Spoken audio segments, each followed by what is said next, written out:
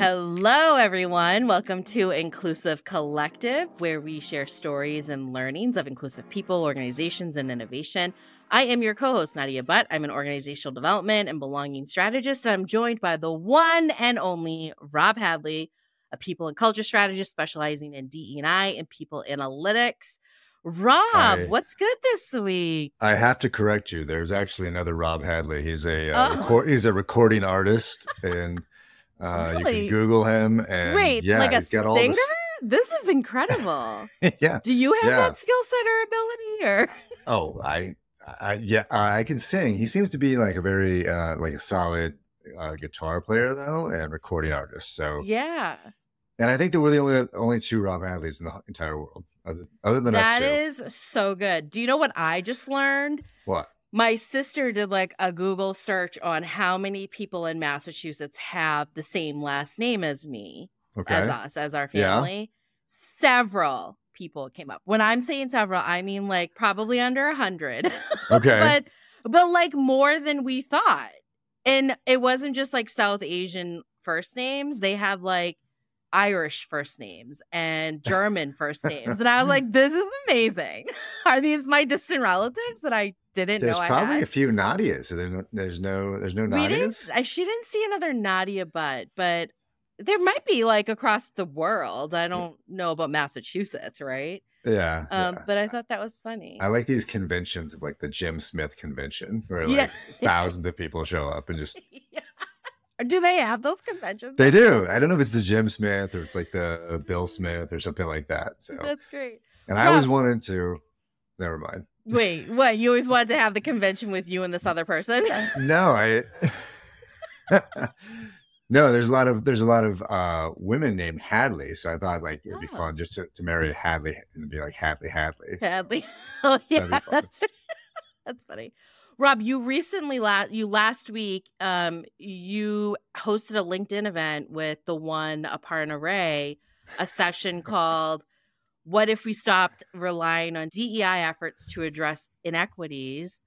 How did it go? Just like high level, how do you feel like it went? It was great. It was somewhat cathartic, right? And we're going to talk about some of the things happening, more pushback within the DEI world. And so, I had written also a newsletter a couple of weeks ago, just talking about things that I'm focused on in terms of if DEI is going to go away or if there's going to be rapid disinvestment of DEI, then what are some options? What are some ways to get creative in terms of how do we accomplish the same things without some of the formal programs or even the budget? So obviously I do a lot of data work. And so, we're thinking a lot about proxies. How do we use data that we can use to make inferences about data that we can't use? And that's one big thing. Yep. But then the other, thing that is available are laws and regulations. And there's policy. Yep. There are real laws on the books that are under-enforced and people don't really necessarily know that they exist or how to take advantage of them in terms of creating equity and in workplaces. And so we just went through that and great discussion. We're going to talk in a couple of weeks about what kind of data that you would like if you're trying to make a claim, if you're trying to have the information needed in order to file a formal claim or to sue people from a class action perspective as well. And so, very cool. Let's, but cool. So I'm not a lawyer, as you know, but let's sue some people if we can. Yeah. Well, right? No, that's great. And I think when you have that date on the calendar, let's make sure we let folks know so they can attend that next session. Yes. Really important things to be discussing, particularly in this climate we're in, right? Absolutely. What do we got going on? Well, thanks for mentioning that. Yeah, so this week on this little show here, Inclusive Collective, we're going to talk a little bit more about some of the DEI pushback in tech companies. The Supreme Court does not back anti-diversity efforts at an elite high school. We'll talk about a new venture fund for diverse startups and a new organization, Nadia, you're going to be excited about this, joins the push for diversity. So we'll also rant, we'll also rave. But first, inclusion in business culture news. Nadia, we call this the deets. The deets. All right. So there was an article last week in the Washington Post titled, "As DEI Gets More Divisive, Companies Are Ditching Their Teams," We've talked about this the last few weeks, but I wanted to bring it up because it was a recent article, so a lot of people probably, read it.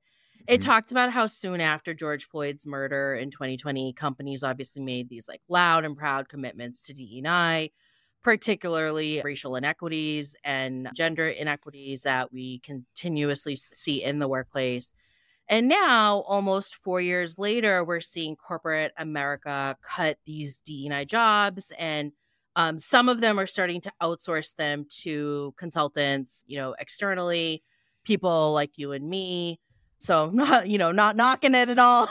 But we did talk about this, and according to this article, Revelio Labs and their data, the attrition rate for DEI roles has been about double that of non-DEI roles.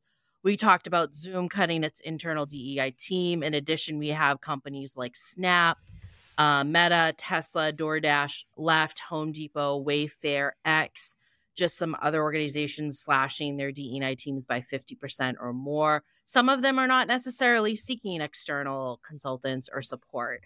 And then it also goes on to discuss how some of the CEOs, not all of them, but some of them are still keeping DEI central to values and to organizational goals and priorities. Yep. And then I just want to mention, like you had said earlier, like this comes amidst state legislatures across the U.S. have introduced at least 65 anti-DEI bills since 2023, something that people overestimated hiring to like core DEI teams, right? We see this Sure. often. And so, that's why, we're seeing these roles be cut, maybe also in due to that. Thoughts, reactions. I mean, I like the article. Again, it seems like we'll talk about it a few more times, right? There was this, and you were doing this work prior to 2020 as well, right? And so Yep. the one interesting thing I thought about, the one comforting thing, and I was thinking about this as we were having that discussion this week, was the idea, we've had pushback before, right? So 2017 to 2019, there was a heck of a lot of pushback. Sure. And it was hard to get traction on in DEI at that time. So, so there is the cyclical nature of this. It will be, the pendulum swings back and forth. The idea that these companies are going to abandon these principles would be self-immolation, right? Like we've talked about the fact that Latinos alone in the US, if they were their own group, they would be the fifth largest economy in the world, right? Yeah. Black, Asian markets as well. So it makes no sense that you're going to abandon reality and not push for greater diversity. And in order to do so, you're going to need to use tools like equity, and you're going to have inclusive workplaces, right? So there's just you can run away from it, and certainly I agree that some of these companies did overhire, and they overhired in a lot of roles, not just which DEI they roles. tend to do in They do. which they tend to do in general, right? This is it's their the way. economy flex, right? It's the economy flex and all. A of that lot of as organizations use layoffs as a form of workforce planning, right? They say when times are good, we're going to overhire, and then we'll just lay people off as soon as things start to slow down. And so you're starting to see that with DEI as well as a lot of other functions as well. So, I think that this story is not written, and we're definitely not at the end of DEI. We might be at the end of peak DEI in organizations, but I think that it's just, it's not a credible position to say we're going to abandon DEI in our organization. Agree. And, since we brought it up a few weeks ago and bringing it up today, I think this is something we're going to keep our eyes on, just like this story or how interesting the story becomes, especially as we consider like upcoming elections, the socio-political landscape that's shifting or continues to shift, I should say. And then, discrimination lawsuits that come out of it. So you're right. I think that like this always ebbs and flows. I don't think that this necessarily means at all that DE&I is going away. It actually might mean that we're embedding a lot of the practices and principles into everyday work, which is like what I strive for. Sure. So yeah, we'll just kind of keep our eyes on it and see how this evolves. Excellent. And now more on suing people. No, just kidding. Yeah. So the Supreme Court, our next story is the Supreme Court is not going to hear this case on education diversity policies. The Supreme Court last week turned down a challenge to the admissions policy at a prestigious Virginia high school. I didn't go to prestigious high school, Nadia. Did you go to prestigious high school? I went to a prestigious public school. No, I didn't. I went to just a public school in my town. Well, so this Thomas Jefferson High School for Science and Technology is one of the top public high schools in the country. And so the Supreme Court declined to take an appeal of students and parents challenging the admissions policies there. The court leaves intact a lower court decision upholding the admissions criteria. So what happened here is the high school looked at its admissions policies in 2020. In 2020, after the they murder realized, of George Floyd, or before the murder of certainly after, they realized we don't have many Black students, we don't have many Hispanic, Latina students. So they did a really good job of implementing what they said were race-neutral admissions policies, right? So instead of taking the top test scores, they admitted the top students from each public middle school, and they considered things like socioeconomic status, immigrants, or language capabilities, the area that their middle schools were in. So, race and gender was not considered. And so what the court deciding not to take a look at this shows that even if there are restrictions on race in terms of admissions policies, a really well formulated and crafted policy that, attempts to be race neutral, it can be very effective. Right. And so even though. So they didn't drop their standards of grades or academic. Well, we don't know if the incoming policy changed what the outcome was there. Okay. But it changed the mix of students, right? And so, again, it's up to your point.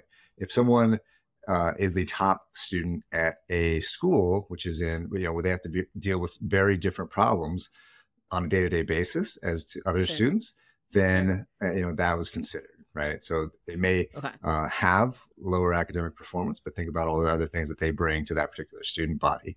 And so, I think that, well-considered proxies, well-formulated equity policies are going to be really important going forward. Samuel Alito was not having this. He was not happy about this. I'm sure there were several other on that. Samuel Alito is still pissed off about this. He's just sitting on his couch somewhere, just pissed off about this. But writing memos. Yeah. Oh, yeah. Does this set a precedence? What? I don't know enough to, what does this mean for other high schools? It means that they're not taking up this particular case. And I assume that advocates for the destruction of affirmative action policies in higher education and in education in general will be back with other cases.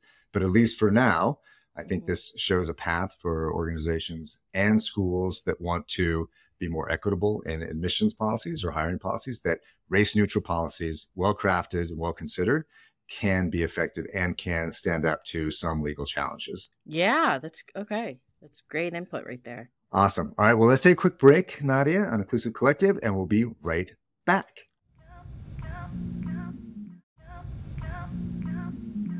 Welcome back to Inclusive Collective. Nadia, what's next? Yeah. All right, Rob. So according to Business Insider, Paul Judge and Marcelo Clear, I could be saying that incorrectly, have announced plans to raise a $200 million fund after buying SoftBank's Open Opportunity Fund. So Marcelo, a technology entrepreneur investor, is returning to the Open Opportunity Fund as vice chairman and general partner. In 2020, SoftBank Group, which is called SoftBank, launched the SoftBank Opportunity Fund to invest in underrepresented founders. Marcelo was a founding member of the fund while he was CEO of SoftBank Group International. In less than 3 years, SoftBank successfully incubated the Opportunity Fund and deployed the initial $100 million into 75 Black and Latino-led companies. Both of them want to back companies in the fintech, health, tech, and tech spaces. Just wanted to highlight that story. Any reactions? We're gonna rant. I'll give away my rant, but I had a sinking feeling that reading this. Not for the fact that they're we've had a couple of venture capitalists on this show that invest in Latinx founders, and I was thinking about the lawsuits against the Fearless Fund, the women-owned fund that was sued out of Atlanta. And I was thinking that this, release like this puts a target on these gentlemen's backs, right, for some of these advocacy groups, right? So it even says in the piece they have a soft commitment from SoftBank. And so that means it hasn't closed, right? And so there's still an opportunity for some of the investors to pull out. Sure. It's amazing. Obviously, we know this is a drastically underfunded segment. So I wish them the absolute best. They're doing incredible work. Yeah. And again, Nadia, there has to be a counteroffensive on this stuff, right? On these lawsuits. So if a private equity firm or venture capital firm with all white leadership has no investments in non-white male-led companies, someone needs to sue them, right? Like they right. need to sue them. Yeah. And there has to be a progressive billionaire willing to throw some cash at this problem and defend the frivolous lawsuits coming the other way. Because we've just seen a lot of it. We've seen that some of these organizations that are suing folks that are investing in underrepresented founders are increasing their fundraising and increasing their war chests. And so there has to be a counteroffensive. And I think there's an opportunity here for someone to have a really large impact if they're willing to spend some money. Don't hire Rob as your lawyer, but but absolutely agree. I think just to touch upon what these two fellows are really looking to do, like the fund for them, the fund's focus is like deeply personal. Both of these folks experienced firsthand the difficulties of raising capital as entrepreneurs of color.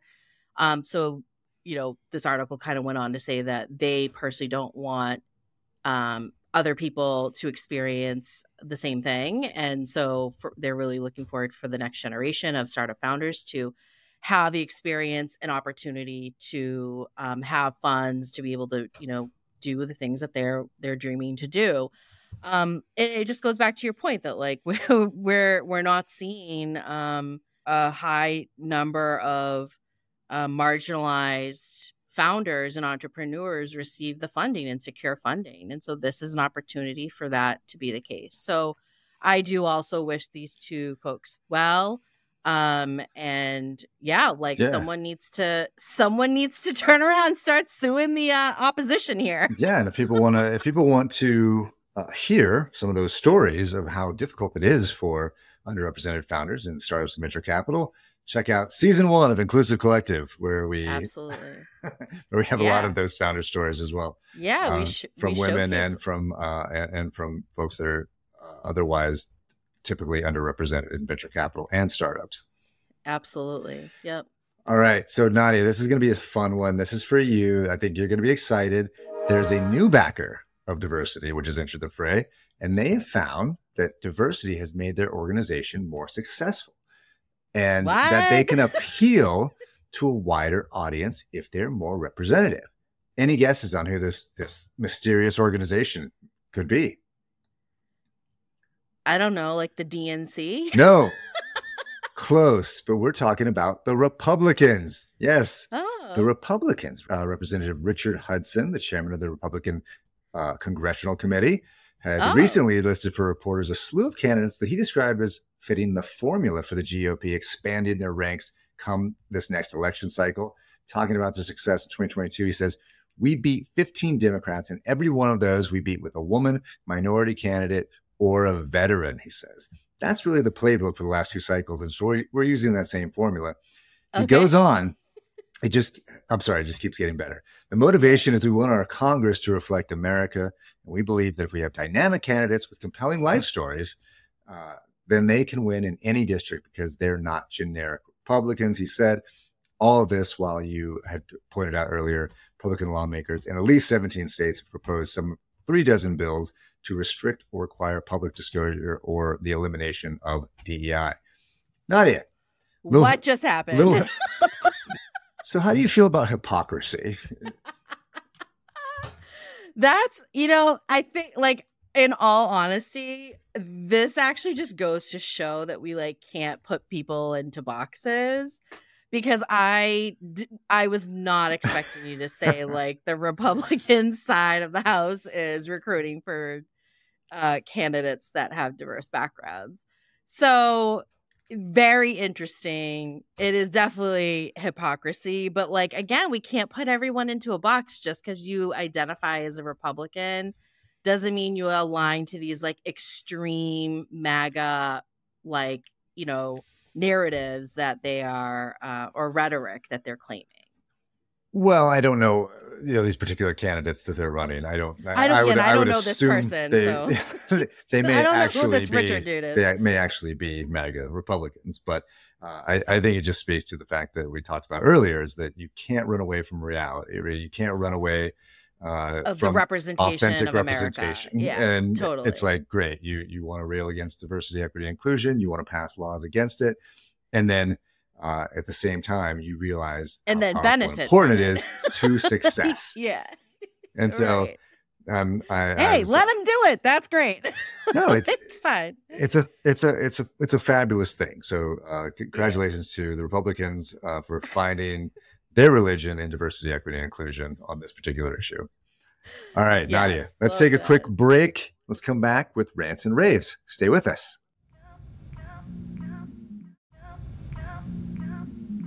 Welcome back, folks. Okay, Rob, it's that time for Rants and Raves. You have a rant for us this week. I'm sorry, I wasn't going to, and then I just caught this just as we started recording.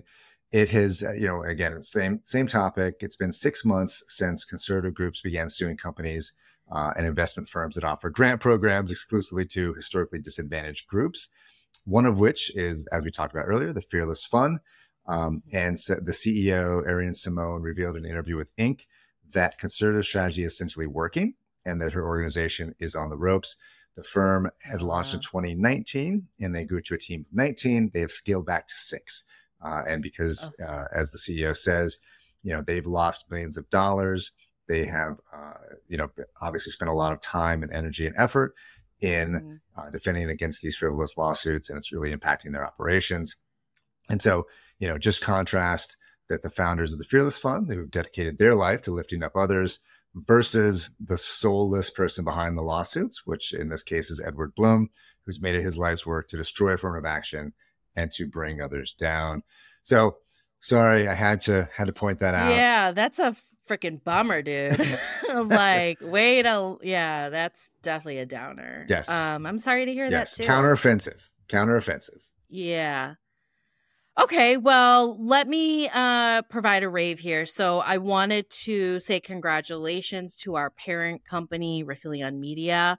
It was announced last week that they will be world premiering their film, Ramadan America, at South by Southwest Film Festival next month in Austin, Texas, at the Muslim House. Ramadan America is an anthology of 5 independent short narrative films with unique characters themed around Ramadan and Eid, the 2 biggest holidays in the Islamic religion. And all the short films are written by, directed by, and starring American Muslims. So just really cool, and can't wait to watch it and for other people to watch it. So yeah, check it out when you're available to. Yeah, go to South by Southwest. When it's available. Go to Austin. Either go to yeah, check them out online though. There is definitely like social media pages for Ramadan America. We'll provide them also. And you'll be in Austin, links. Right? I will be in Austin checking out the film. Really excited. He's amazing. Really been you should let our listeners know where they can meet you. You should have some sort of a meet and greet. The Muslim House. The Muslim House.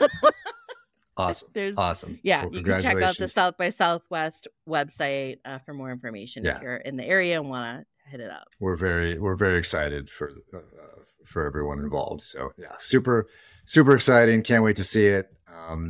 Nadia, thanks for that. I think that's going to do it for Inclusive Collective. So there's a reminder that if you're looking for DEI and workplace culture strategy consulting, problem solving, or training, you can reach Nadia at nasconsultants.com and Rob at TacanoConsulting.com. Inclusive Collective is a production of Rifelion Media of Ramadan America fame, and it is edited by Ari Mathey. We'd love to hear from you. Please, can you hear it in my voice? Send us your feedback at inclusivecollective@rifelion.com. Find us on LinkedIn, YouTube, Instagram, Facebook, and TikTok. Be sure to follow up on LinkedIn so you can subscribe to the IC monthly newsletter. If you like what you heard, be sure to subscribe and rate wherever you get podcasts. Thanks again my friend, partner, Nadia Butt. We'll be back. One of many Nadia Butts in Massachusetts. We'll be back next week. Be well.